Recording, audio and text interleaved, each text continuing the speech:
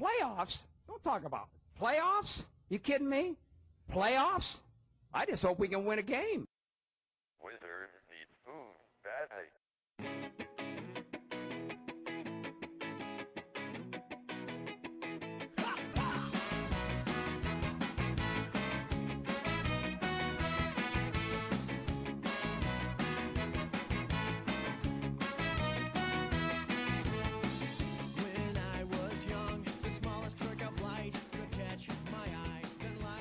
Welcome to American Soccer Analysis. I'm your host, Harrison Crow. I am joined with two amazing, brilliant minds in Sean Steffen and Jason Poon.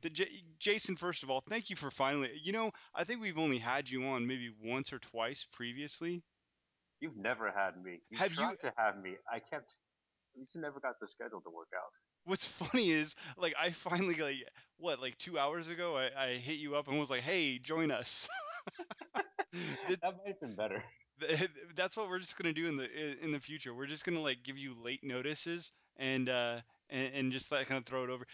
All due respect though, it was actually Sean's. Sean emailed me, Slacked me, texted me, and tweeted me to get you on.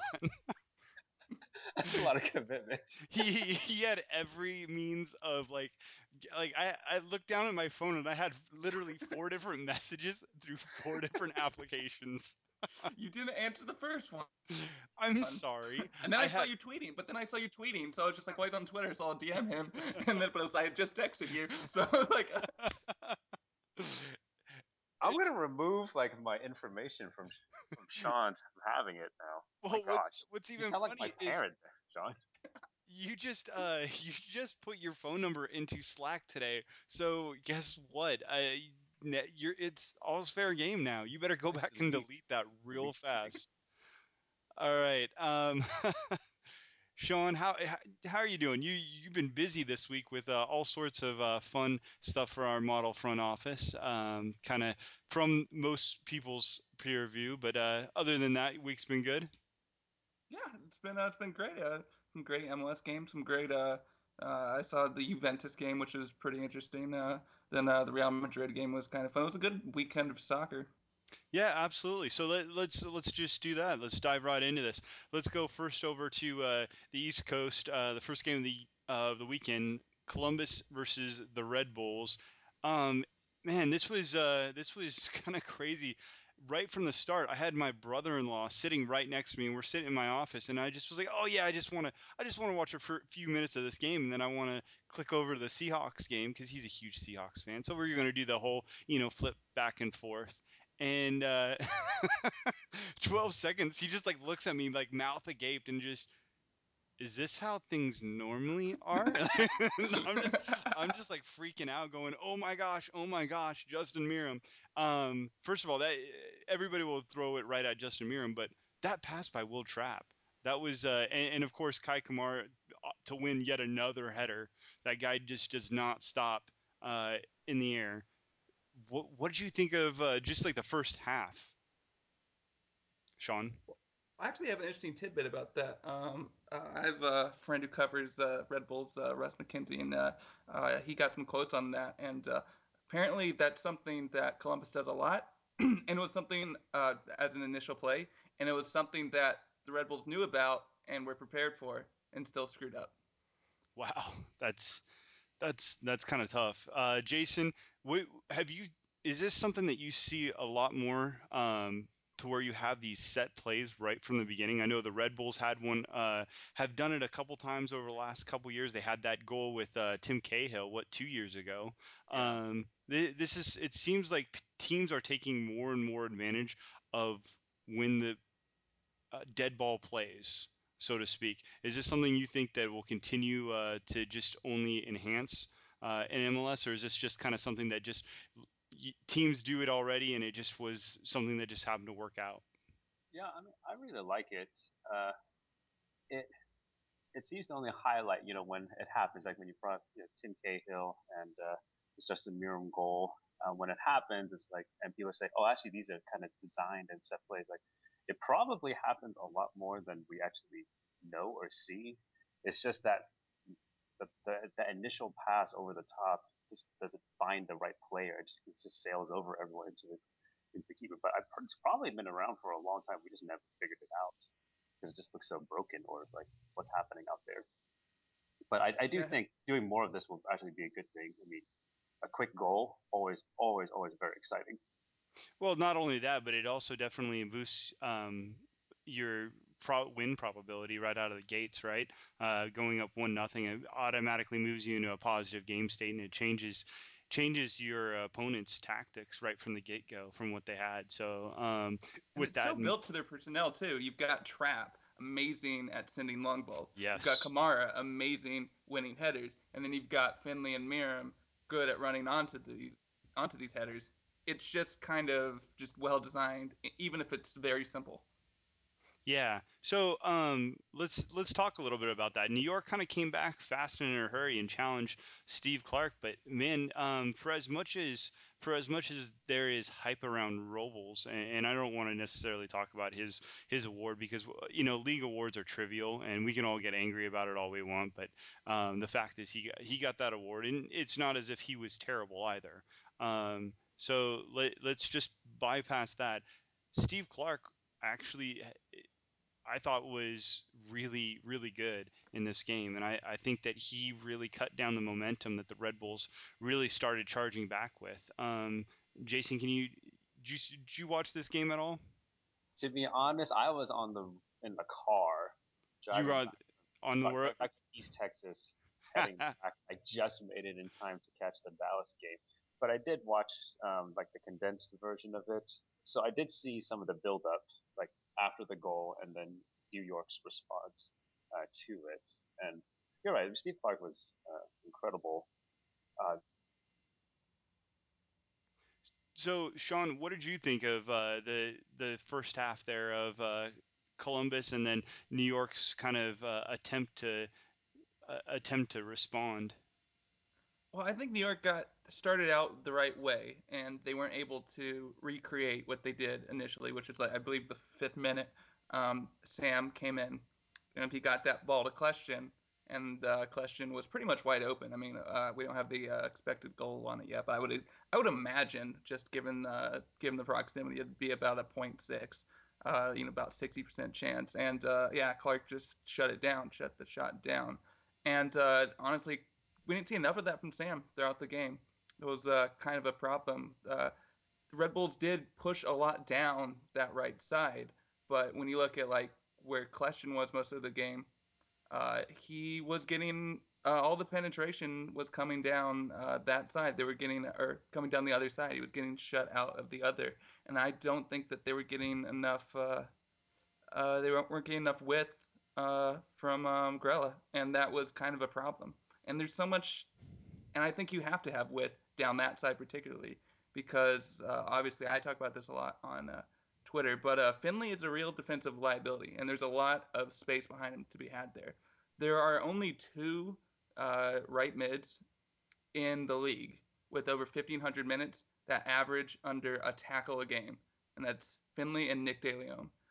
Finley is Is that a tackle dead one or a tackle attempted? tackle one. Okay.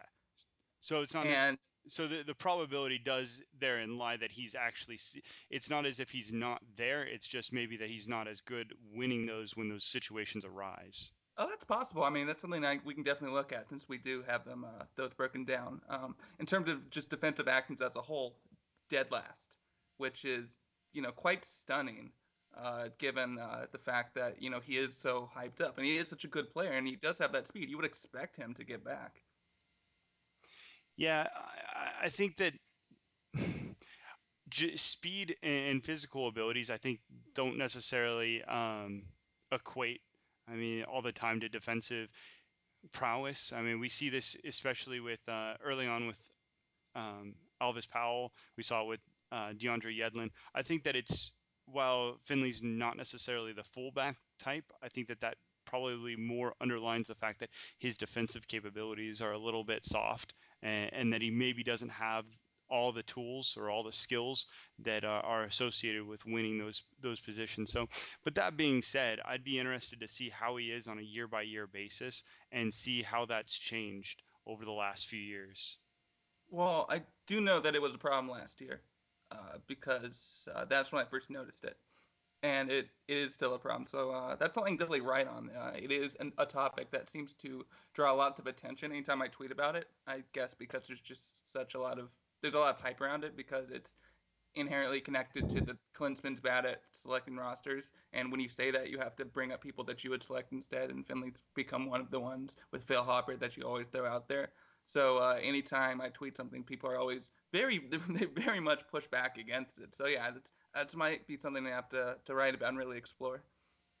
Well, looking on beyond just the first half, the second half in general really kind of started going more the Red Bulls' way. The first half, the Red Bulls had those opportunities, but when everything closed out and everything was said and done, overall, I mean, it was tied 8-8 on shots, and it's not as if those any specific team had an advantage. So going into it, the second half, Red Bulls created a bunch more shots early on, and looked like they might have had an opportunity to really at least come away with this with a road goal, let alone a draw, and they just could not find those opportunities. I mean, that's just what it kind of came down to.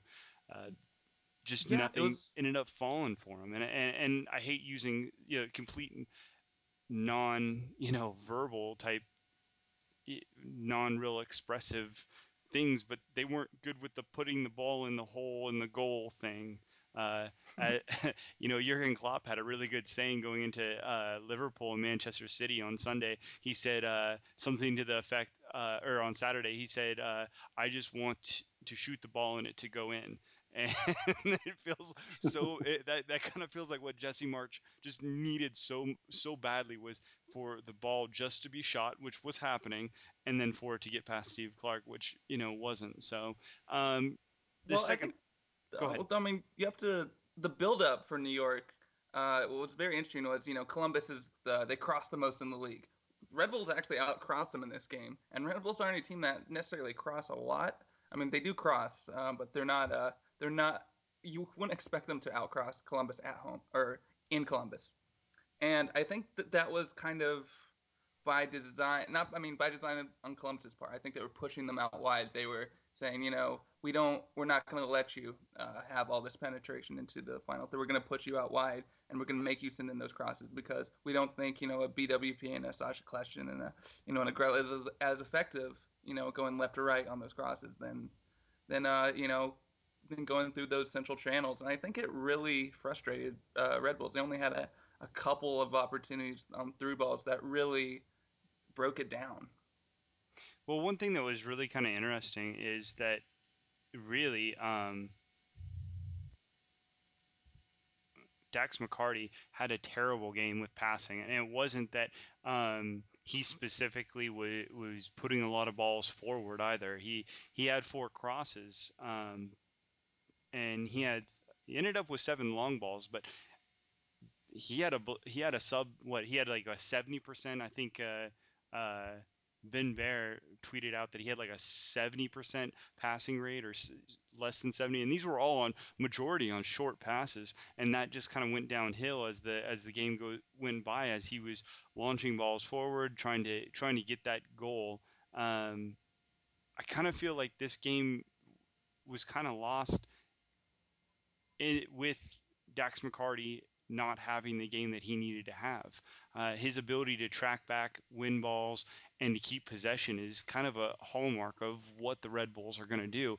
And so when you have him out of sync, it just kind of really left him at a disadvantage, I feel. What are some of your thoughts on McCarty and his game? I mean, I've always been a fan of McCarty. Yeah, I didn't actually look at him. I don't for some reason didn't occur to me to look at his passing specifically. But come to think of it, watching that game, he was completely invisible. Yeah, and I think another thing that just at least as far as I'm concerned, the amount of touches that BWP had, he had 33 total touches in this game. I mean, when you really look at and compare, I was actually kind of comparing both him and Kamara, and they're very similar. Not necessarily in how they create shots, but in the fact that their figure within the offense, they have about roughly the same total percentage of touches for the team. Yeah, I think roughly 5.9, I think, is what they have each. So, I mean, it's not like they're holding down a whole bunch of touches necessarily, but at the same time, they're putting roughly the same amount of production on per touch. And one thing that we really saw was Kamara was 58 touches versus the 33. I mean, we saw Kai Kamara way more involved in this game. 6 shots, BWP 2 shots, 33 touches. I mean, that says a lot about what's going on up the field, and some of that you can relate, as you said, back to Sam not being able to really be able to find stuff, find openings, find spots to put the ball. But I kind of think that you have to find ways to get your strikers the ball, and when your top ball handler Dax McCarty can't complete passes, you're going to be in trouble. Yeah, definitely. It's going to be interesting to see taking this back to New York. I think New York definitely has a capability to at least tie this and take this to penalties, or take this into extra time. I don't think it's insurmountable by any means. No, I don't think so either. I think that this is still a game that could be won by either club. Jason, do you got any final thoughts on going into leg 2 where these two teams lie? Yeah, I mean, having not seen the game, I'm not even. But just looking at the chalkboard and the highlights, like it seemed like it was a very odd game from Dax McCarty, like you guys already covered. I'm just wondering, is he tired? Like he logs a lot of minutes for this team. He runs a lot. Has he been overrun, overused now, or was it just a one-off? And I'm not sure, but maybe you guys have an insight to that.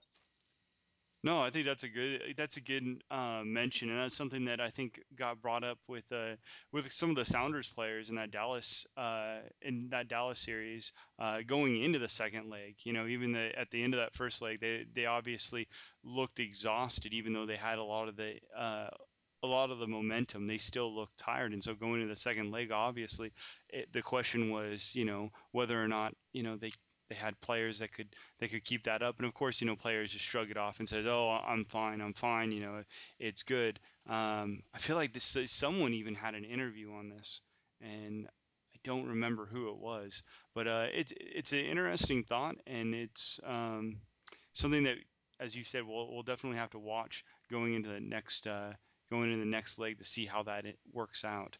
We can even test that. You can just look at if it's a matter of, because they're running the press, which is very tiring.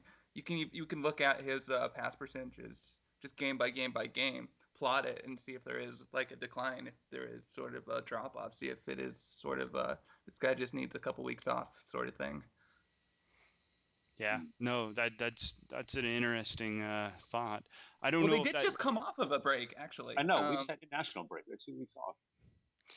But here's the other thing. Just because you have 2 weeks off doesn't necessarily make you less tired. I mean, I know that sounds really stupid to say. Um, Look, as someone that used to do a lot of running, and I stress used to, not so much now, your body wears down, and I think it's kind of a question over a certain period of time that whether or not these 2 week gaps really do help. I don't know. I suppose all athletes will say yes, without a doubt. I think that as Sean said, I think it's something definitely to study, and I think it's definitely something to question. I don't think it's ridiculous to say, hey, we should study this a little bit more closely to find out if this is actually helping our players, and if it's not, what can we do to counteract it, right? So I just automatically assuming that it works in your advantage. I think automatically assuming anything works in your advantage is kind of silly. I think you have to at least put forth an effort to do a little research. But yeah, so I got a question for you, Jason. So something that kind of came up yesterday, 2 days ago on Twitter, or yesterday on Twitter. Sean was berating people and mocking them, and he very, very much frustrated a lot of people I was a jerk yesterday, yeah. by posing the question, not really posing the question so much as stating that the Columbus Crew would not qualify for the playoffs in the Western Conference. What do you think about that? And I'd love to get your perspective. You're a smart dude. I'd like to hear what you have to say about that. Well, I'm going to debunk what you just said about me being smart and just say with my answer. And also, I'm going to go against Sean here. So actually, I do think they will make it. And just to play devil's advocate, and plus to make this more interesting show, I guess. But yeah, I actually do think they will make. Probably not. They definitely won't do as well. But I do think they could probably. But how many teams make the playoffs now? 6, 7, 8. A lot of them. 6. Oh, 6. 6 in the. So the way to look at it is they would have to beat Sporting Kansas City because they were the team that qualified last. Right. So you really have to look at it. Are they a better team than Sporting Kansas City?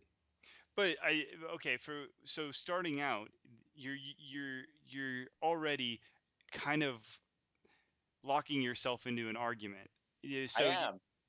No, well, no, not you, Sean. Oh, Sean's yeah. talking about comparing them against Sporting Kansas City, and I don't think you do that necessarily because Sporting Kansas City ran into its own slew of injuries, and who's to say that Seattle's the same team that they are, or even San Jose's the same team that they are. Second half of the season, they're much better. So just saying, hey, are they better than Sporting Kansas City is kind of anything. No, Anything I can meant this happen. year though. I meant had they played this year, Sporting Kansas City goes with the same troubles.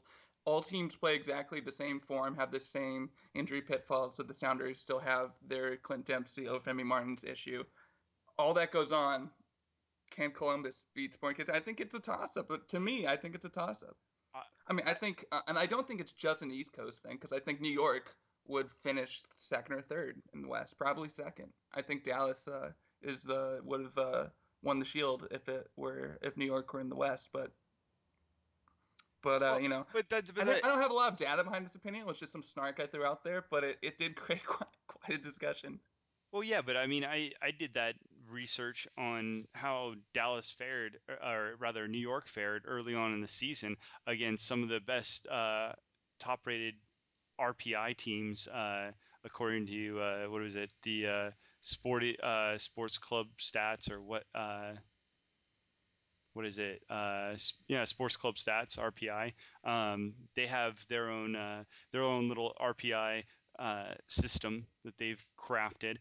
And if you judge New York based off of those teams, they did not, off the top 4 or 5 teams, they didn't fare very well. But that being said, it was also earlier on in the season, and that's kind of rough to when you're working within a specific parameter. It's not like they get to play them, certain games at the beginning of the season and then at the end of the season. Some teams some of them face them all in the end, some of them all. So I mean, it's all about the situation that's kind of going on. The individual context of every game is different. So one specific thing that Tom Warville mentioned, because I pinged him about this today, and he said look at Elo, look at their club's Elo, and compare that, which I thought was a really kind of a good way, and that's actually something that Tom is so kind to update for us. Right now, Columbus, at the end of week 34, had the 5th highest ELO in MLS. New York Red Bulls fell 3rd, which kind of supports your theory with the Galaxy 2nd and Dallas 1st. So the Hoops, Wait, Galaxy was 2nd? What? The Galaxy was 2nd. Okay, that just debunks the entire. You should have even mentioned that. You had me convinced until you said the Galaxy was 2nd. Like. Now, did I shoot holes in my own argument? Yeah. The Galaxy is the 2nd best team in MLS, is according to the yellow. Not necessarily not necessarily the 2nd best team, but I think that it definitely plants a seed to think that they were probably better than what they than how they showed. I mean, they played some really good games against some strong teams, and ELO rewards that.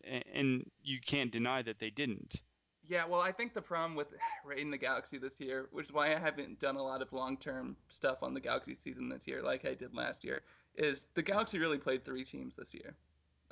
They had the young team to start the year. They had an intermediate team, which was the best team, and then they had a post-Geo team, which kind of fared the worst. And that was the team that ended up losing in the playoffs. So I think a But he lot looks really of good in a cardigan. but I think a lot of the ELO stuff is probably going to come from those string of 5-0 wins at home in that intermediate period where Sebastian Lletget was scoring goals for fun. So Jason, what are you kind of your thoughts on this? On the ratings, or what are we talking about now? Columbus in general in the Western Conference. Do you think do you subscribe to the idea that the ELO over a 34 game stretch is a good enough measure to kind of say, yeah, Columbus could probably survive and possibly even thrive in the Western Conference, or is it more that the Eastern Conference is a little bit more inflated due to having 2 expansion teams and probably 2 teams that are kind of really, well, to be flat out honest, they're lousy in Chicago and Philadelphia. So, which is it, or is it even something in the middle? I mean, honestly, in real estate, probably something in the middle. But yeah, I still think that Columbus could be in the Western Conference and still be a playoff team. Probably not do as well as they did this year, but I mean the way they would have played out those games against Western Conference opponents would have been different. Would have played out differently. Their tactics, their game plan, their execution would have been different. So it's hard to know, but it's a fun dialogue to have. But I do think that that the Columbus Crew do have the weapons to make a run in the West. But I'm not going to straight up argue with Sean on this because, well, it's a no-win situation arguing with Sean. Sean usually comes out on top. I At think least I on don't Twitter. have data on this one. This was purely throwing it out there. I'm not even sure about my own argument. I just threw it out there kind of snarkily, and it created and I just decided to stick to my guns on the argument, and then it just created like a mini firestorm. But I think it's definitely interesting just because I respect Kansas City so much, and Kansas City, ends up finishing where they finish. And then I think I don't see them edging out Seattle. I don't see them edging out LA. I don't see them edging out Portland. Like the West was just incredibly strong this year, and they usually are. But I think this year, out of all the years, it was just more pronounced. Probably because we added Sporting Kansas City, and it's a very tough question. It's an unanswerable question. I think that there's a couple other things to consider.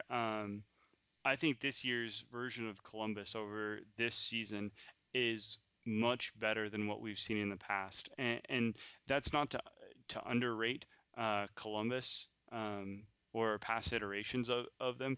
They've been a fine team, especially the last 3 years.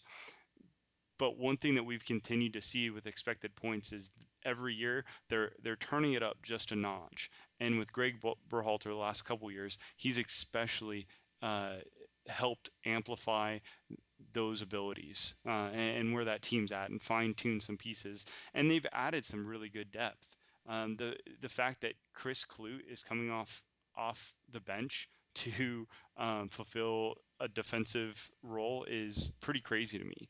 I think that that's amazing that they somehow have walked into that. I still think that he's a starting left back on a couple other teams. So, but with that being said, I think that they're a really strong team that has a lot of strong pieces, and I think he arranges them very well in a nice fitted orchestra that just accentuates the players' skills.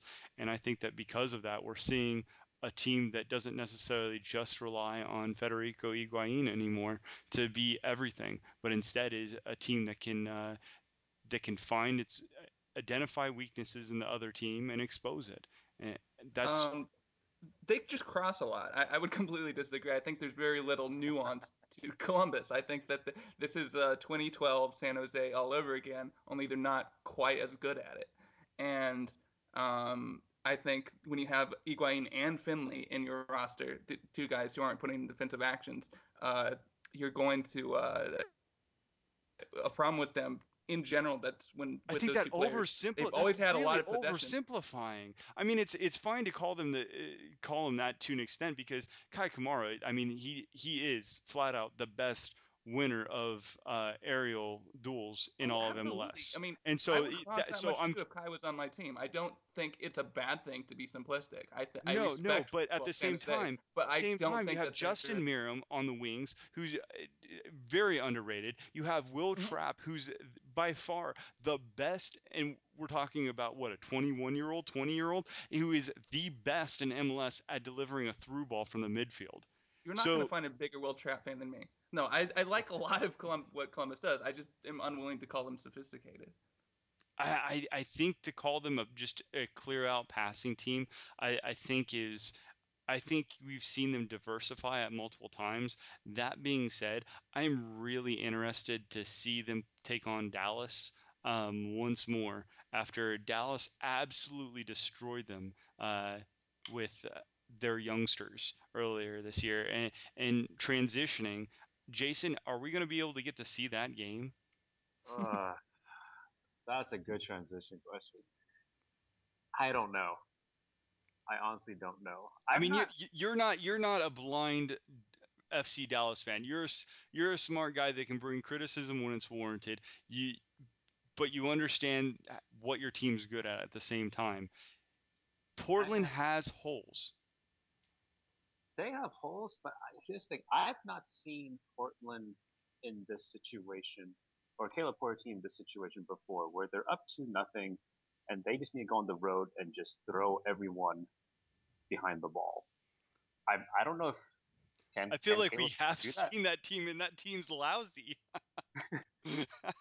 Can they do? Yeah, but Dallas is also not that great in possession too.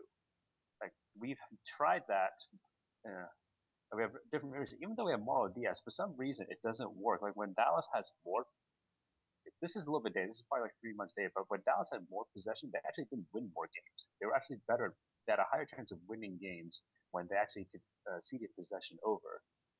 So I don't see Portland uh, putting, bringing it to Dallas. I see them kind of stepping it back a little bit and letting Dallas have the ball, and then trying to hit us or hit Dallas on the counter. So I don't know. I'm not. I don't know. If is this when the lack of experience catches up with this team, or is is Dallas going to break through here and finally see Mauro Diaz really just take it up to another level or not? But I I'm skeptical. No, I have a question for you. Do you feel like Portland got lucky on some of those attempts? Because I mean, looking at it, they didn't take one shot within the actual 6-yard box, with the exception of the goal that was scored kind of haphazardly. That I felt Well, they had Jesse two. Gonzalez really did they have They had, the second yeah, goal? they had two center back Goals. goals from set pieces, and That's then right. a Galaza. So I think the luck question is very much in play here. Well, I'm just looking at the chalkboard right now, so Yeah. it's hard for me to establish where those two goals happened. But it seems like the set pieces can, and I don't want to take anything away from Portland. I think they're a very organized squad on set pieces, or at least they've showed that the last few weeks of the season. They've kind of pulled stuff out. That being said, I really don't want to give them credit for those two goals because I felt like Jesse Gonzalez really should have had those, and that was just some really bad marking on Dallas's end, and Portland just happened to be in the right side of that, and you know. You got to be in the right place to score the right goal, but at the same time, at this point in the season, to just play that poorly in those types of crucial situations is really frustrating, right? Oh, absolutely. And yeah, that's your first question. Is like uh, Portland lucky is like a little bit, but I don't want to take. I don't mean that in a derogatory way, or in a negative way. And a lot of Dallas has been lucky too, and we've walked out of games where we should not have gotten points from, and it just happens across the board. And for whatever reason, the soccer guys just did not like Dallas, and just the wrong combination. The whole back line was pretty awful. Zach Lloyd had that really terrible clearance pass or whatever you want to call it that went straight to Espria, and he knuckled that thing. The ball had some serious voodoo on it. Like, I don't even know how the ball spun that way or moved like that. But that's Golazo. But it's just things like that happen. That was like a Clayton Kershaw curveball. That was disgusting. That's the best thing I could come up with when I saw it. I don't think I've seen anything that large move that way. I don't think I've ever seen anything outside of a baseball move in that manner. It was incredible. And so, I mean, you give him props because it was amazing, but it made me think of like when who was it? It was one of Arsenal's young players that was trying to recreate the goal scored by Thierry Henry years later, and like he took like 14, 15, 16 different attempts to try to like turn around and make that shot. And it just couldn't happen. And it makes me kind of laugh. You tip your hat. It was really perfectly weighted. It was just a perfect situation. But the question is whether or not that's a reasonable expectation for them to continue to score those types of goals. And I would have to say no. But then again, they don't have to score any goals going into the next game. So I guess you're kind of stuck. Can Dallas come back and score 2 goals? I think the only way for that to happen is Dallas will have to do right off the bat do what Columbus did. Launch something up there for Castillo and Barrios to run onto and see if they could make a very quick goal right at the kickoff. That would, because if Dallas cannot score in the first 15 minutes, I think it becomes psychologically a lot more difficult for them to get on the board. And I'm looking at Portland's away goal scoring or the goals conceded in the They're first. a very good away team. They're a very good away team. Their first 30 minutes away, they have in the regular season they have not scored a single goal, and they've conceded 8. So that opening 15, 30 minutes is crucial for Dallas for them to have any chances to get 3 points. And yes, Portland's very good away. Dallas is also very good at home. So it'd be very interesting to see how this plays out. And then the 2-0 scoreline obviously favors the game state for Portland and how they'll step onto the field. So it's kind of fun. I kind of throw some jabs at Timbers fans already, and I'm sure that I'll probably have text messages tomorrow morning from Drew. Where's Drew, by the way? What's that? Where is Drew? I was hoping to do this with him. Yeah, that's a great question. I kind of threw it out here, and I never got a response to him. I know he's really busy with, this being, close to a key political season, so, he's in extra high demand with his services. So sometime I'm sure he'll be on very within the next few weeks when Portland wins their first MLS Cup, and we can all he can brag over me and stuff. Sean, let's talk a little bit about Lucas Milano. Was this his best game as a Portland Timber? No. Have you seen his chalkboard? I haven't seen his chalkboard. It's not impressive. But his first goodness, the first 10 minutes, it yes, just seemed like he was very active in the first 10 minutes, and he had that almost goal. But as a whole, he kind of fizzled as he does. I think this might have been Nagby's best game this year, which is he's had a lot of great games. But if you see his chalkboard, it's kind of ridiculous. He had created 3 chances from the run of play, 2 from corners. He only had 4 incomplete passes all game. I believe only 1 incomplete pass in the final third.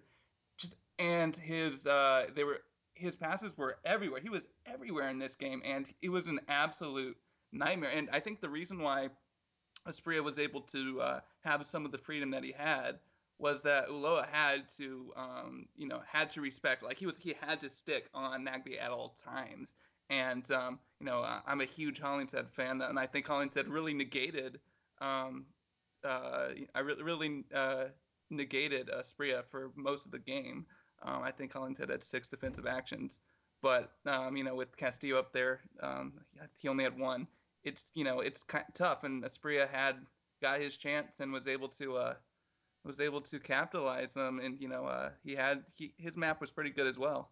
But and Milano, I mean, I've nicknamed him Meh Milano because he seems to.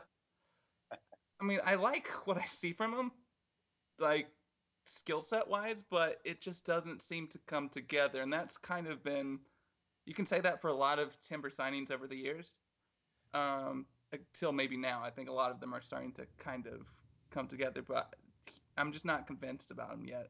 Well, he definitely faded as the game went by. I mean, as you said, he was really great in the first 15 minutes, maybe 20 minutes.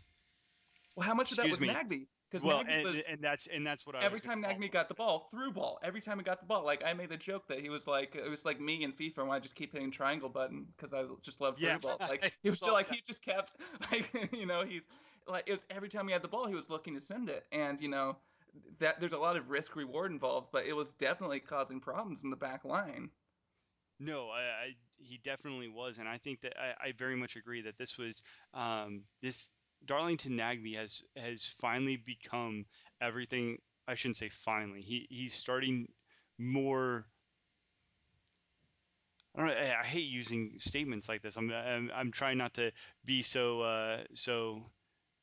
He's just finally being that decisive, game-changing playmaker that everyone knew that he could be and everyone expects him to be, but he only shows some time. Now he's been far more consistent over the last second half of the season, and even entering into these last playoff games. It's been so amazing to just see him come to life and be everything that Portland needed him to be, because there's no way that you can convince me that Portland's in this position without Nagby playing this type of ball. It's been a lot of fun to watch and to see him grow.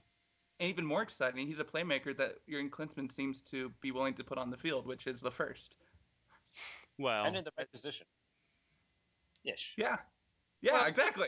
when Hollingshead get up there, he'll be put in as an attactive midfielder, and he can play up front with Nagby. Hollingshead can play anywhere. I'm convinced of this. Hollingshead is one of my like secret favorite players. It's becoming harder and harder for me to hide just how much I want him on the national team. I think he might just be the best fullback because I think he could play right back too, like in the pool. If you want a defensive winger, he's that as well. Hmm. He Inter- confused me. Interesting conjecture there, sir. Well, I mean, okay, I'll back it up a little. He from right in if you look at right mid minutes, and none of this is adjusted for possession, and it's worth noting that Dallas does concede a lot of possession, so that does change a lot of this. Uh, right mid for right mids when he plays right mids, I believe he's got like 800 minutes at right mid. He has the most defensive actions. When he's in left mid minutes, he has the most defensive actions. This is for anyone in the league who's had minutes at that position. And I believe I capped it at you had to have over 6 appearances is what I did. But that's really impressive. And yes, Dallas did concede a lot, so it would change a little if you adjust for possession. I'm not convinced that it would put him to a point that he still wouldn't be elite. And when you look at the others that are up there, they're not Americans, with the exception of Robbie Rogers. So I think definitely he's someone to watch and someone to look out for. So, we've had this discussion going for uh, about 45 minutes, and we've mentioned Castillo's name just once, uh, really directly. He had all of 40 touches. He created 2 shots, one himself, one for a teammate. Jason, what happened to him? Honestly, I don't know. I was writing a little bit about it for the Big D Soccer, and just like, since his call up to the Colombian national team, which is very well deserved, he has, yeah, he scored 1 goal in 9 appearances for Dallas. I mean, in there he's uh, also put in 3 assists, but something I have no idea what it is, and I wish we had a wider camera angle because I just don't know where his starting position is and where are the defenses cheating over to his side a little bit more, or is he just not making the same runs anymore? Um, he's still he's still aggressive and taking people on, and some of them he's able to pull off and get by the defender a lot of times. But it seems like a lot of times once he gets on the ball, there's a defender on him and another one closing down really quickly, Do you think which was not the case early in the season where there was yards of space for him to just run, just tap the ball. I'm like, I'm just going to outrun you. do you think his eyes are starting to get starting to look a little more overseas, or a little? I guess right now the only confirmed offer that I've heard is from Club America. I believe they put down 7.5. I don't know if it's confirmed. It's definitely strongly suggested. Yeah, Do you think that's might be something to do with it? I mean, once you start getting call-ups, you know, to the Colombian national team, and then you start having these big clubs Well, around the world putting down let's offers for you, how much, he grew up with this Dallas club, and he said that before, and I yeah. believe that, but how much do you sort of look beyond MLS at that point and realize this is kind of my moment to, go overseas? Maybe he's not as present as he has been in the past. It's very possible. I mean, it's it's fun for me to speculate what it could be, and I always try to put myself in the player's shoes. Okay, if I had this was my job, my profession, and I'm getting offers to do something else, yeah, that'd be kind of tempting. But that relationship that Fabian Castillo has with Oscar Pareja is is so powerful and so bonding. Like he's, I mean, Castillo signed all the way to 2019 with Dallas. I mean, he signed a long-term contract. He wants, as far as I can tell, he really likes it. He really likes it in Dallas. Wants to stay there, and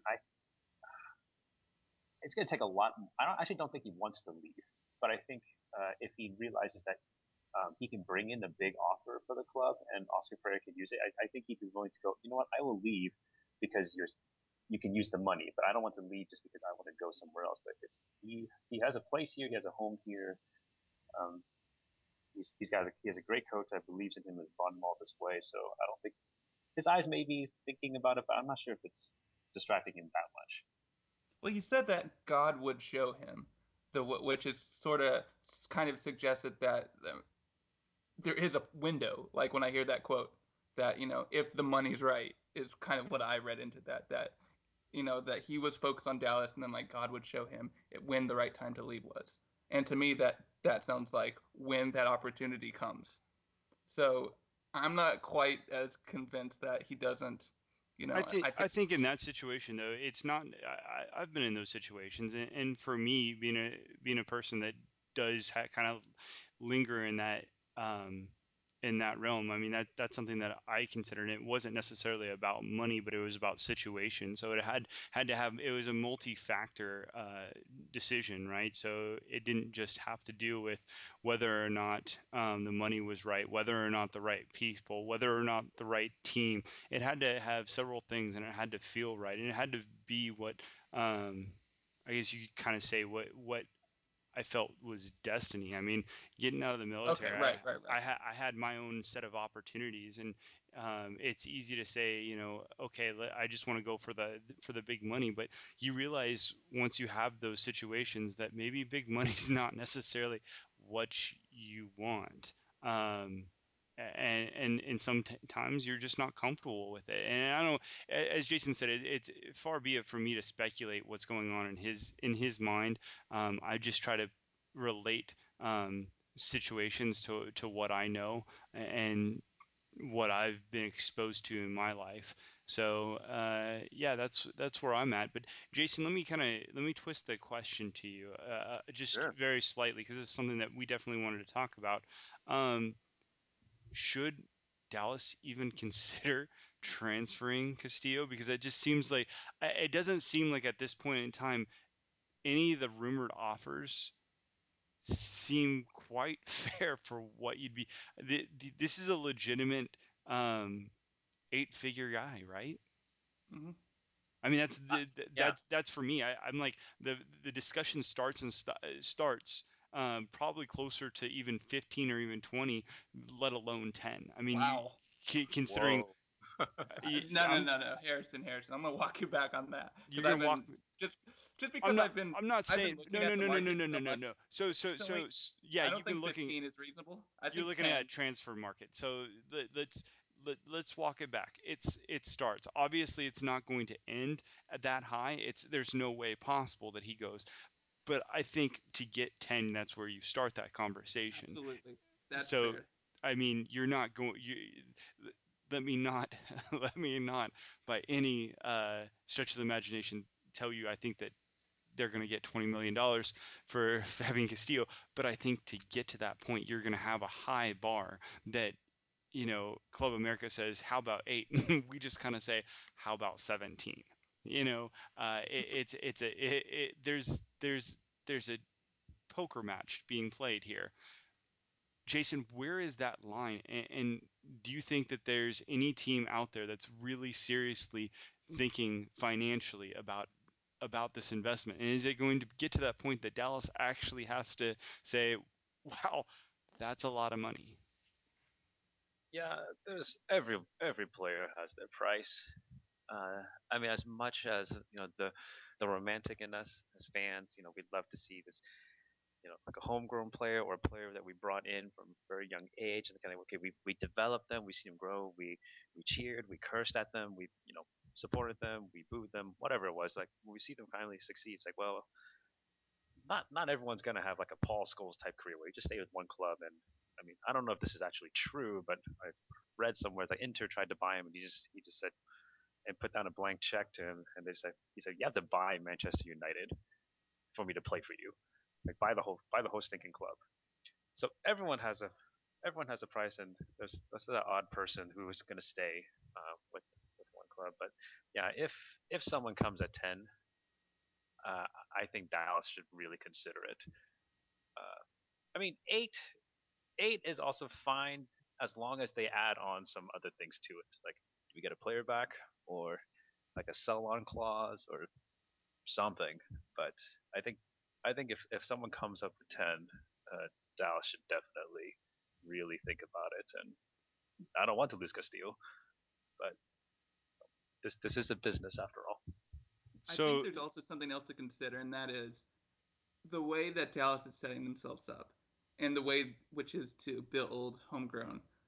That costs a lot of money to invest in the academies. Dallas, they won't give how much money they're spending per player, but I believe it's been confirmed that it's the most out of I believe there's a Washington Post piece that they talked to a bunch of academies, and Dallas was spending the most estimated per I've heard player, I've heard that rumor as well. and I believe it. And in order for that system to work, you have to there has to be a roster turnover, and you have to have the ability to sell to put it back into the academy to cover some of those costs with the expectation that you'll get someone else through, and then eventually you'll sell them to bring someone else through. Like this is the Ajax model, Ajax thrives on bringing 1.5 players through their. They graduate 1.5 players every year through their academy, and then they sell guys like Snyder, um, Vandervaart. Like they've sold not Vandervaart. Uh, we're gonna edit out me struggling here, but No, we're not. It's fun to see you twist in the wind. How does it feel to be me? Ha ha ha. let's see, Van Persie. They sold Van Persie. They've had some tremendous sales over the years, and they were all players that they started at age 18, sold them by 20 or so. I mean, this is kind of how it works. So eventually, once you get the right price, it makes sense in the Dallas model that you have to sell because they do want to, in the long term, sell these players eventually, I would imagine, or it doesn't really make economic sense. Well, I agree. They probably do want to sell them at some point, but at the same time, they don't necessarily have to. And just because they're investing in their youth doesn't necessarily dictate that you can invest in really good players Where such as Matt where are they Hedges, making that such as. back though? Because I don't see them making it back at the ticket. I mean, not to, they don't draw in giant crowds. They do all right, but they're not, it's not Seattle. Oh, Sean, Jersey. that was very kind of you to say we don't draw in giant crowds. You can just say it. There's nobody showing up to these things. We haven't even sold out the second leg of the Western Is Conference that final. true? That is, Wow. well, they haven't said that. I still see promotions for like, hey, get your tickets. I know you guys were doing the Big Mac deal for a while, or was it last year, and everyone was making fun of that. What was Where you that? got like a Big Mac and a ticket. It was something like you Wait, got a Big Mac with your ticket or something. I don't know, but no, it was no. I must have it blocked that was out of my memory. yeah, it was I don't remember, but it was widely mocked. But I mean, I don't see them making it back there. Jersey wise, they don't have the giant DPs. I'm sure Castillo's jerseys do all right, but it's not a top 8 selling jersey. Absolutely. I don't see this team raking in lots of money, which really begs the question: how are they going to justify all this academy spending if they're not looking to sell players at some point? And that's just what good academies do. Well, yeah, but at the same time, do they have to? The question is, are they at the point to where they have to make money off their team? I mean, the majority of teams don't necessarily make money off the teams directly. They're making money off of the league, right? So, I mean, that's ultimately the question is whether or not this is a team that can invest a little bit in some specific players. Mario Diaz, the question is whether or not he's going to be around, I think, in the next couple years. I think that's a fair question because if you start with Castillo, then you have to wonder about Diaz. And then after Diaz, then you have to go with, Barrios. And I think that it just continues on. And after a certain while it's great to have that, you do lose fans because it's kind of the question of, well, how much longer are they going to be around? If you're constantly selling them on because you get some sort of a payday, you develop a sort of reputation, and that's not necessarily a good one that's not a good rapport to have with your supporters. Tell that to Ajax, man. Ajax is one of the most respected clubs, and you know, I don't think you can talk about a few years that they were really good and they kept the core together and then they broke it up and they kind of rebuilt. It's easy to say, hey, they've been doing this like clockwork and really they've done really well, but they've also invested some money. It's not like they're only doing it one way. I think there's a multitude of methods that you can approach it, and I think that that's ultimately what MLS teams have to do. I think you'd be really naive to say that you're not going to invest in some of these players that you create and that you help grow. Because if you don't do that, I mean, you're not going to be a successful team. I don't see Southampton fans bailing because of Gareth Bale. They couldn't hold on to Gareth Bale. That's because there's a couple different reasons for that. They've still invested in players, right? They went out and Exactly. That's my well. I mean, but my point is that they do have that, and they do bring those people to the when you have when you're not the top league and you have a good academy, you just have to accept the fact that people are going to graduate your team at some point. They're going to get other offers, and then you turn that into your model and say, okay, it's just a matter of when is the right time, and do we have someone in the wings that can well, eventually step and through? And I think they believe in their academy. They absolutely believe in their academy. So I I mean, yeah, I'm not saying you don't ever sell players, but at the same time I'm saying you have to invest in your players too, and I think they have with Castillo, and I think they have with a couple things. With a couple different players. I think that they're going to continue to hold on and allow. So I mean, Teixeira is a great example of that, right? Jason could probably speak more to that than I could, but they really gave him a chance after last year where they really probably didn't have to. Yeah. Also, just going back to the Ajax examples and their fan base, like Ajax also won the Champions League. Like they won something. They've won trophies even while churning and selling their players. Dallas has one trophy in their cabinet. So I agree with both sides. Like, well, if we sell off our youngsters, um, the fan base will probably start to be a little unsettled there. But if Dallas can win something this year, win the MLS Cup, or maybe next year win something, win a trophy or two, and then it'll be easier to sell off. Well, we're gonna sell them off, but we have players ready. We can do this at a sustainable rate. But yeah, but Teixeira, I don't understand that guy. There are like these 3-second moments. I'm like, okay, he's a legitimate striker, and then there are these other 30-second moments. I'm like, what's happening?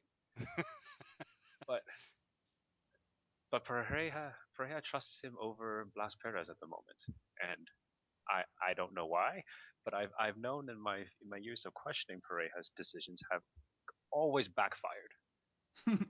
Like with his lineup choices, like when he's like, wait, why are you starting Hollingstead at left back or right back? Like, wait, why is he playing central midfield now? Like, what's happening?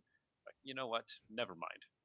If you think he's the guy we're gonna go in the playoffs with, then sure. Who am I to question you? No, and I think that comes down to your finding a coach that's adept at playing positions at what the players at the positions that they excel at, and the areas of the pitch at which they're very capable of doing. And that's ultimately, I feel like that's our biggest beef with Jurgen Klinsmann in general as a coach, is that he's really not good at that. And I mean, you point to a lot of different clubs that they're really, really good at finding a couple of young players.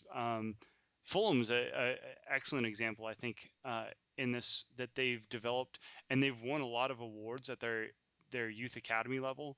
They won a lot of trophies, but they never really kept them together. I mean, Patrick Roberts is now with Manchester City. Heidemann is wanting to leave the club. So I mean, Dembele is possibly headed over to Tottenham to join the other Dembele. I mean, I mean, there's a lot of great examples about using youth, and there's a lot of bad examples that it's not worked out. So I think that you kind of pick your poison whenever you do it, and I think that, as you said, if you're capable, as Jason said, if you're capable of winning a couple trophies and displaying that you can win using this methodology, so long as you've shown a propensity for winning, fans are going to give you a little bit of a benefit of the doubt. I mean, it's why the Sounders didn't lose faith, necessarily when you're stuck with Eddie Johnson struggling and you transfer out Freddie Montero. You're giving him the benefit of the doubt that he gets to go on and do better things, and this team's going to go ahead and be able to, it is capable Go on and win of some it. trophies. Not Well, MLS Cups, but some trophies. Well, I mean, you mock it, but they're still coming down with support. They still came down with Supporters Shield last year. They still came down with Yeah, US I was Open just Cup. I was poking you more than making a point. Well, and that's fine. I think it's absolutely fair, and that's an indictment in and of itself. Uh, Especially when Garth Lagerwey talks about winning another MLS Cup, and you're just stuck holding your head, going, "Oh, we haven't won one, buddy." That's what happens when you. Another one for him. I mean. Yeah, well, yeah, another one for him, right? Not another one for the organization, but I mean, and let's just kind of we've beat the horse. There is a dead horse in each of our living rooms right now. We will definitely move beyond that. Let's kind of talk very quickly. LA Galaxy has some situations ahead of them, trying to decide whether to keep Giazzi Zardes or Omar Gonzalez. I think I know where you lie in this, but with the extra TAM that's been confirmed, that's coming this way to MLS, would it be wise for LA has it been Galaxy to? confirmed? When was it confirmed? I thought Washington Post Stephen Goff confirmed it, or no, not Stephen Goff. It was SI. When? Week ago, not even week I ago, a don't think little it's. over. Yeah, I think that it's was rumored, but it's rumored because I've seen Klein quotes that they're still not that they're not sure. Who? Oh, Chris Actually, Klein. I don't want to. I don't want to say I think it was more front office. I don't remember if it was Klein specifically. But That they're still not sure. regardless, And Sporting also, SI reported that there's more TAM right, coming this way. A couple of teams did at least hint at that being true. Garth Lagerway in the Sounders annual business meeting alluded to such. I think that it's about the nearest thing to being confirmed that could be confirmed. Maybe I'm wrong. We'll see. That being said, if it does and does come this way, would LA be responsible in using that to retain either Zardes or Omar Gonzalez?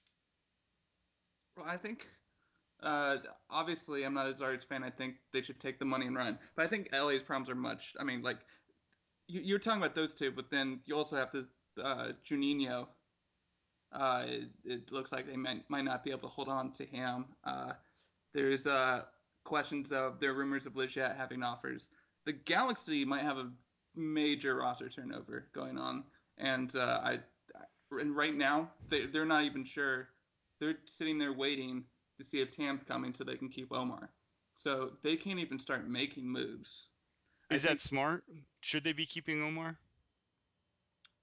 uh, Is he someone worth spending $800,000-$900,000 it a year depends on on? how much roster turnover there is. I think if you, to me, I don't know if you saw the article I wrote. I think that they're fine with the roster of Villarreal if they do a 4-2-3-1 with Villarreal, Giovanni Dos Santos, Raul Mendiola, and Robbie Keane up top, and then using a guy if heaven forbid Juninho goes, you can use Kenny Walker in there, or if you need a ball winner, you can put Garcia in there, and I think that does fine. And if you can do that, then it would probably be best to keep Omar, even if I think he's overpaid.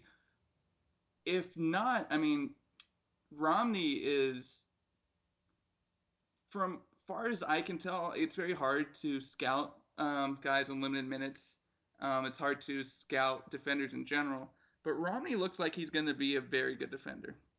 And at some point, they need to put more minutes into him. So I can see it, but I mean I don't know. And it's also a question of what can they do with Omar, other than just letting him go. Like they would want to try to get value for him. I think they're still looking, hoping that an offer comes in for him. That's just a theory of mine, but it certainly seems if you look at when they offered him the third DP slot, it was they offered it to him late after they couldn't get a third DP a season. And the hope was, well, next year you're going to a World Cup, and you're going to start in that World Cup because you've been starting with Beasler, and then you're going to get offers off of that, and then we can sell you, and then it's a win-win. So we're going to keep you to sell you. That Yeah, didn't happen. He got injured. yeah. That was kind of a weird scenario how that all went down, right? Yeah. So his entire DP slot was kind of dependent on whether or not I think they could sell him. And then there was also sort of a hint. I asked Klein about the whole Geo situation. I asked him, did you go after Geo? Did you know about Tam when you went after Geo? And he said that they didn't, but they did it with Omar's blessing. Now, try to parse out what that means. What do they mean by that? Do they say, Omar, we might have to let you go if we get Geo? I mean, that's kind of the only way to interpret that, unless he misunderstood my question. So I really don't know what the whole Omar situation. It's very, very tough. I think the Galaxy have a lot of tough financial decisions to make. I think dropping Mika Varnen's a great start, but yeah, the Galaxy might be going to be a very interesting team to watch financially in the offseason, and they're kind of handcuffed right now by this whole whether or not something's coming through, whether the league's going to change a rule for them.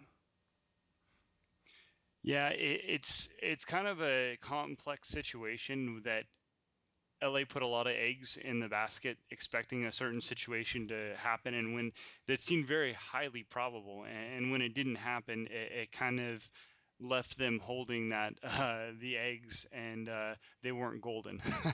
So the question then remains, are they going to be a team that next season is going to continue to play for that,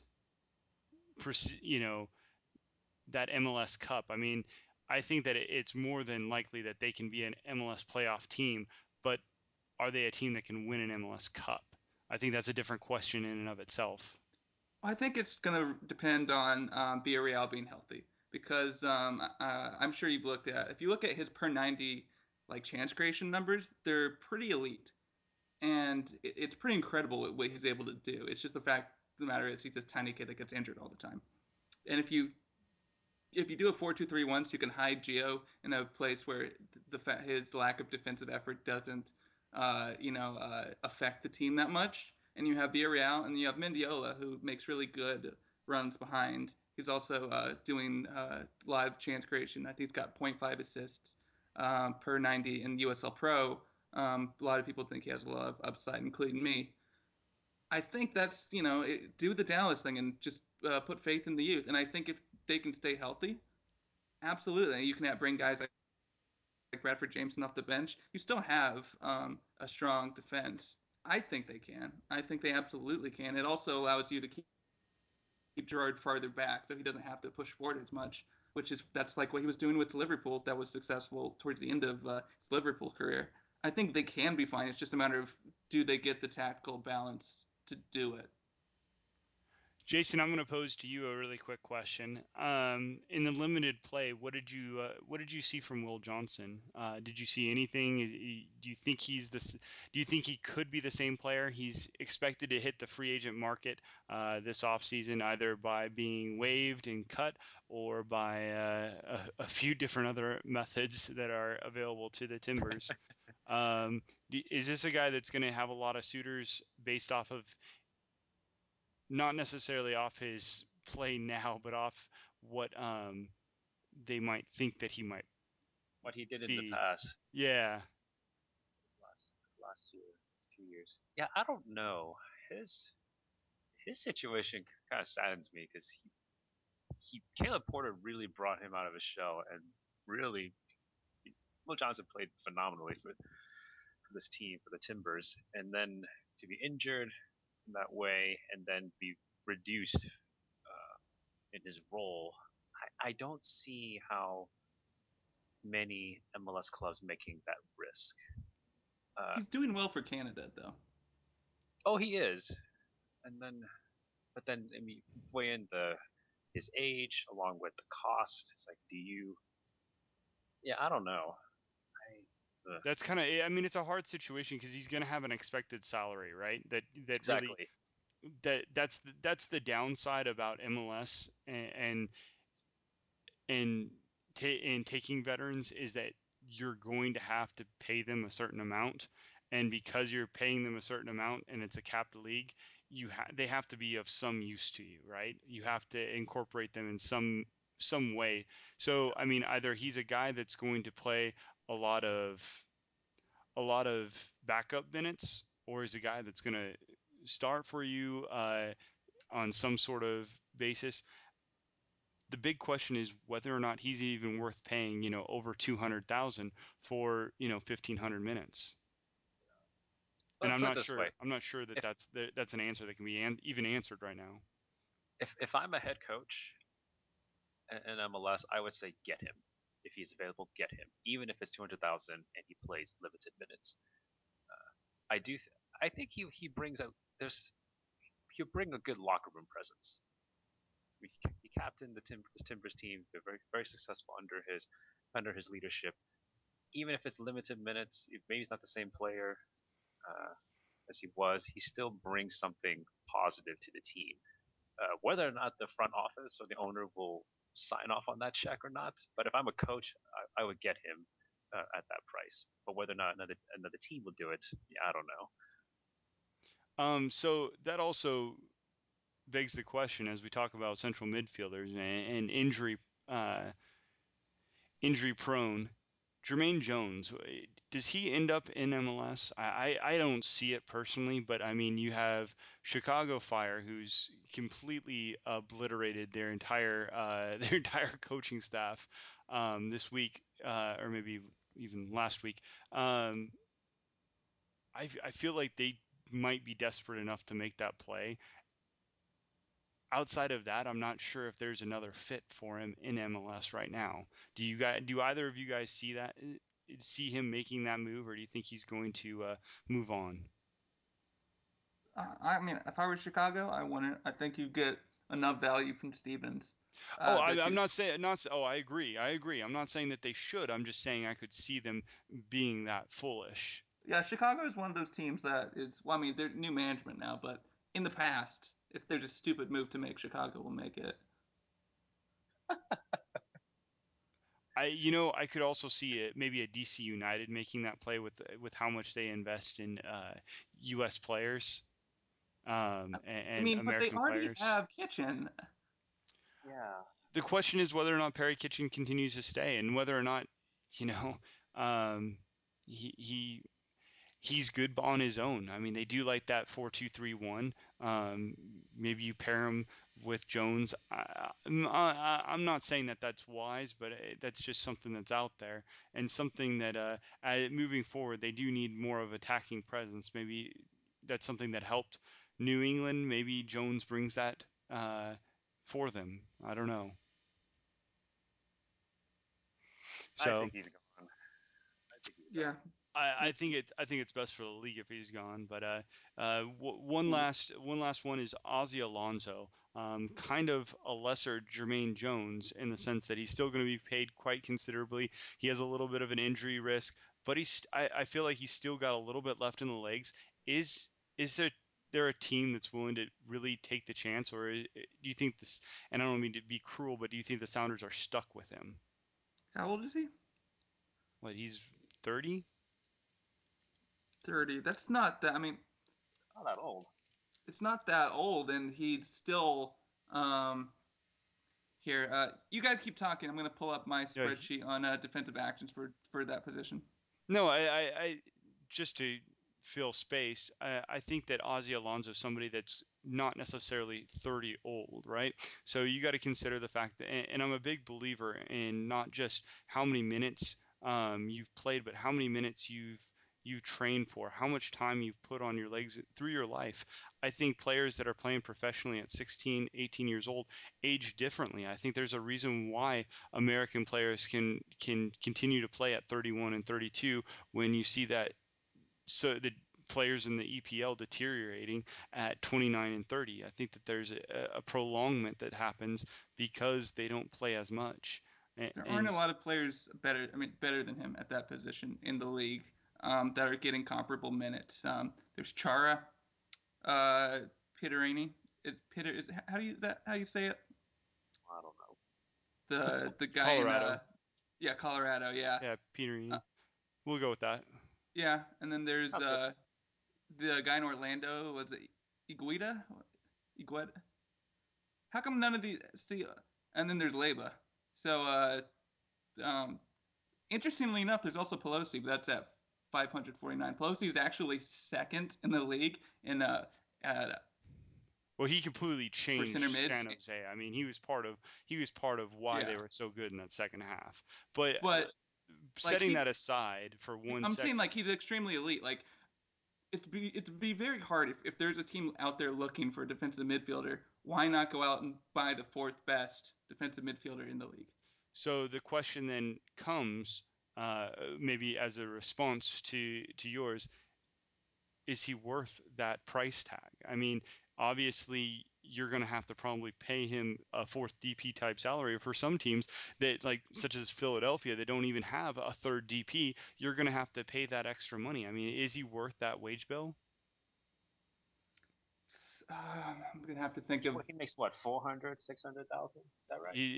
I believe the price tag associated with him is 600. But 600. That's pay. That's with Tam coming in. If there is new Tam coming, even with there's a lot of existing Tam still out there. That's easy to pay down. That's really easy to pay down. I think there are plenty of teams um, who could absolutely do it, and could use just a good defensive midfielder. Yeah. I I Why agree with not? Sean. He's I very think good. I think he's elite. I mean, I think if he was healthy and played against Dallas, I don't think Dallas would have gotten out of that series. I think Alonso can be the player that pushes any team to the next level. So if you are playoff caliber, you get Alonso, you are now in the MLS Cup contender. You weren't making the playoffs, you get him, you are now in playoff talks. I think he's that good, and I think he's worth it. So Harrison, I don't think Seattle's stuck with him. I think you guys are blessed with him. I would take him. Give me him. You know what? I'll take him. Yeah. I'll trade him for Vic. We'll get our team. Whoa. Slow your roll there, buddy. Hey, I know who you guys got. I have my eyes on you guys. I don't think that it's that they're stuck with him. I think that it's that they are trying to evolve this roster, and they're trying to do it by finding player. They have so many players with Valdez and even Schitz and Marco Papa and Obafemi Martins, Dempsey, that don't necessarily all fit together. So I think that it's about trying to find some new formation, and Ozzy might be a casualty of that. Not to say that I condone or want to see him gone. If they can make him, fit in that, financially, I think that's yeah, as you said, I think that's a blessing I would love to bear. But at the same time, you have to just definitely consider your options, and some of those might not necessarily be about talent or financial. Some of it's about political. When you tell a player, hey, come to MLS, and 2 out of 3 years, those players come, and then at the end of the season they're gone. Christian Tiffert and maybe even Schitz. I think that kind of is a problem. I think that if you bring in a player at midseason, he has to be not just for that season, but he has to be for the year after as well. So, you know who could use him? Who's New that? York City FC. Could use Team. Ozzy? Yeah. Oh yeah, absolutely. Could you imagine? Yeah, they could use a lot of players. Could you imagine if you traded Mix for Ozzy straight up? Oh man, Mix would be a hit in Seattle. He would be A class in Seattle. But on top of that, I feel like Mix is who Seattle kind of wants, right? They kind of want somebody that can fill that 10 role, and he's not playing that for NYC. They want him to play that Aussie role, that 6 role. And I feel like that's why a lot of, and you've heard me rant about this before, Sean. I feel like that's why a lot of people think that he's so underwhelming in New York, is that they're trying to use him for something that he's really not built for, that he doesn't excel at. So I'm not sure he's a 10 either. You know what? Tell Seattle, give me a call. I've got a couple spreadsheets of some guys guaranteed number 10s. That's a Sean Steffen guarantee. They will be MLS MVP next year. Just give me a ring, Yeah. Finder's fee, yeah. I think, but see, here's the thing that you have to juggle, right? Is international players are a bigger cap hit. And not only that, not only financially they're a cap hit, that you also take up an international roster spot. So I mean, mine are all young DPs. I don't know what you're talking about. Oh, that's right. You did grab the young DPs. Yeah. Well, we don't really have a DP slot available, so we'll just have to deal with that. We are just we're regressing into nonsense. Do you either have anything left for that would be anywhere intelligent for this podcast any further? Should we make predictions for the final leg? I will predict that one of these teams, whether it be Columbus or Portland, I don't know which. I don't think both of them will go to the MLS Cup. I don't think both of them will. Interesting. I think someone's going to be upset. I'm inclined to believe it's the Red Bulls, but I think that the away goal could prove very costly for Portland as well too. Jason, you know what, Harrison? Go ahead, Jason. I was going to say that I'm going to stick to our initial pick, Harrison. You're backing out. I still think it's going to be Dallas, New York. I don't actually think that, but I'm going to stick to my guns. Jason? I'm too emotionally invested, so I'm not going to pick. But I will. I will give this little tidbit to end this. This year I found out that Chris Klute's name isn't Chris Klute. It's pronounced Clutie. Yeah. Really? Really. And no, everyone's called him Klute. And no, he's been so nice he hasn't bothered to correct them. Like, That's awesome. but this is your name. That makes me like him even more though. Like, just like you want to get your name right, man. You can correct us on how we're pronouncing your name. It's Clutie. So who would you, assuming that Portland falls apart because they're really great at bunkering, who would you rather see? And not necessarily because you think you match up better with them. Who do you feel like I really want to have another shot at? New York Red Bulls or Columbus Crew? I want New York. They took the shield. I wanted a shot at a ticket trophy from them. Wow. All right. Good stuff. Good stuff. Well, Jason, thank you so much. Why don't you tell the people where they can follow you at, if they're not already, on Twitter? Oh, you can follow me at Jason H. Poon, and I write for Big D Soccer. And yeah, thanks for having me on such short notice and listening to my rambling nonsense. Well, people listen to us ramble, and it's pretty much nonsense as well. So it's really it's really a treat for them. Is that confirmed that people listen to us? Yeah. Not many. It's like Matthias, Drew's mom, and somebody's mom must listen to us. Yeah, well, it has to. I had to throw Drew's mom in. It's just Drew. I really want to throw it at Drew. Drew will definitely. He live tweets us as he listens. I don't know if you picked that up last week, but he actually tweeted at us he did. Saying, "Oh, you're wrong about X, Y, and Z." And I was trying to figure out what he was doing. Yeah. What's that? I couldn't figure out what he was doing. I was like, why is he just tweeting this? I know. Yeah, it was because we had just released a podcast, and he had to get his 2 cents in because he's busy and can't always join us, which is too bad because I'm sure that we'd have some good debates between us as well as from him and Sean. So it'll be a welcome return when he comes back and can join us. But we are trying to do this more on Monday, so hopefully that'll work out for you too and have us on. I know here in the next month we'll probably do a season in review, and we'll do all sorts of kind of fun outrageous things over the off season, or we might not even podcast. Who knows? We're crazy that way. You can follow Sean on Twitter if you enjoy in being berated at Sean Steffen. I am Harrison_Crow. Mr. Steffen, say goodbye. I don't berate people that often. I want to clear that up. And I apologize to that guy. I really did. I apologize to that guy. I was in the wrong, and I apologized. So please follow me, people. Jason, say goodbye. Good night, everybody. Thanks for listening. Federico Higuain, and have a great day. I hope you continue to listen to us and our nonsense. It's great.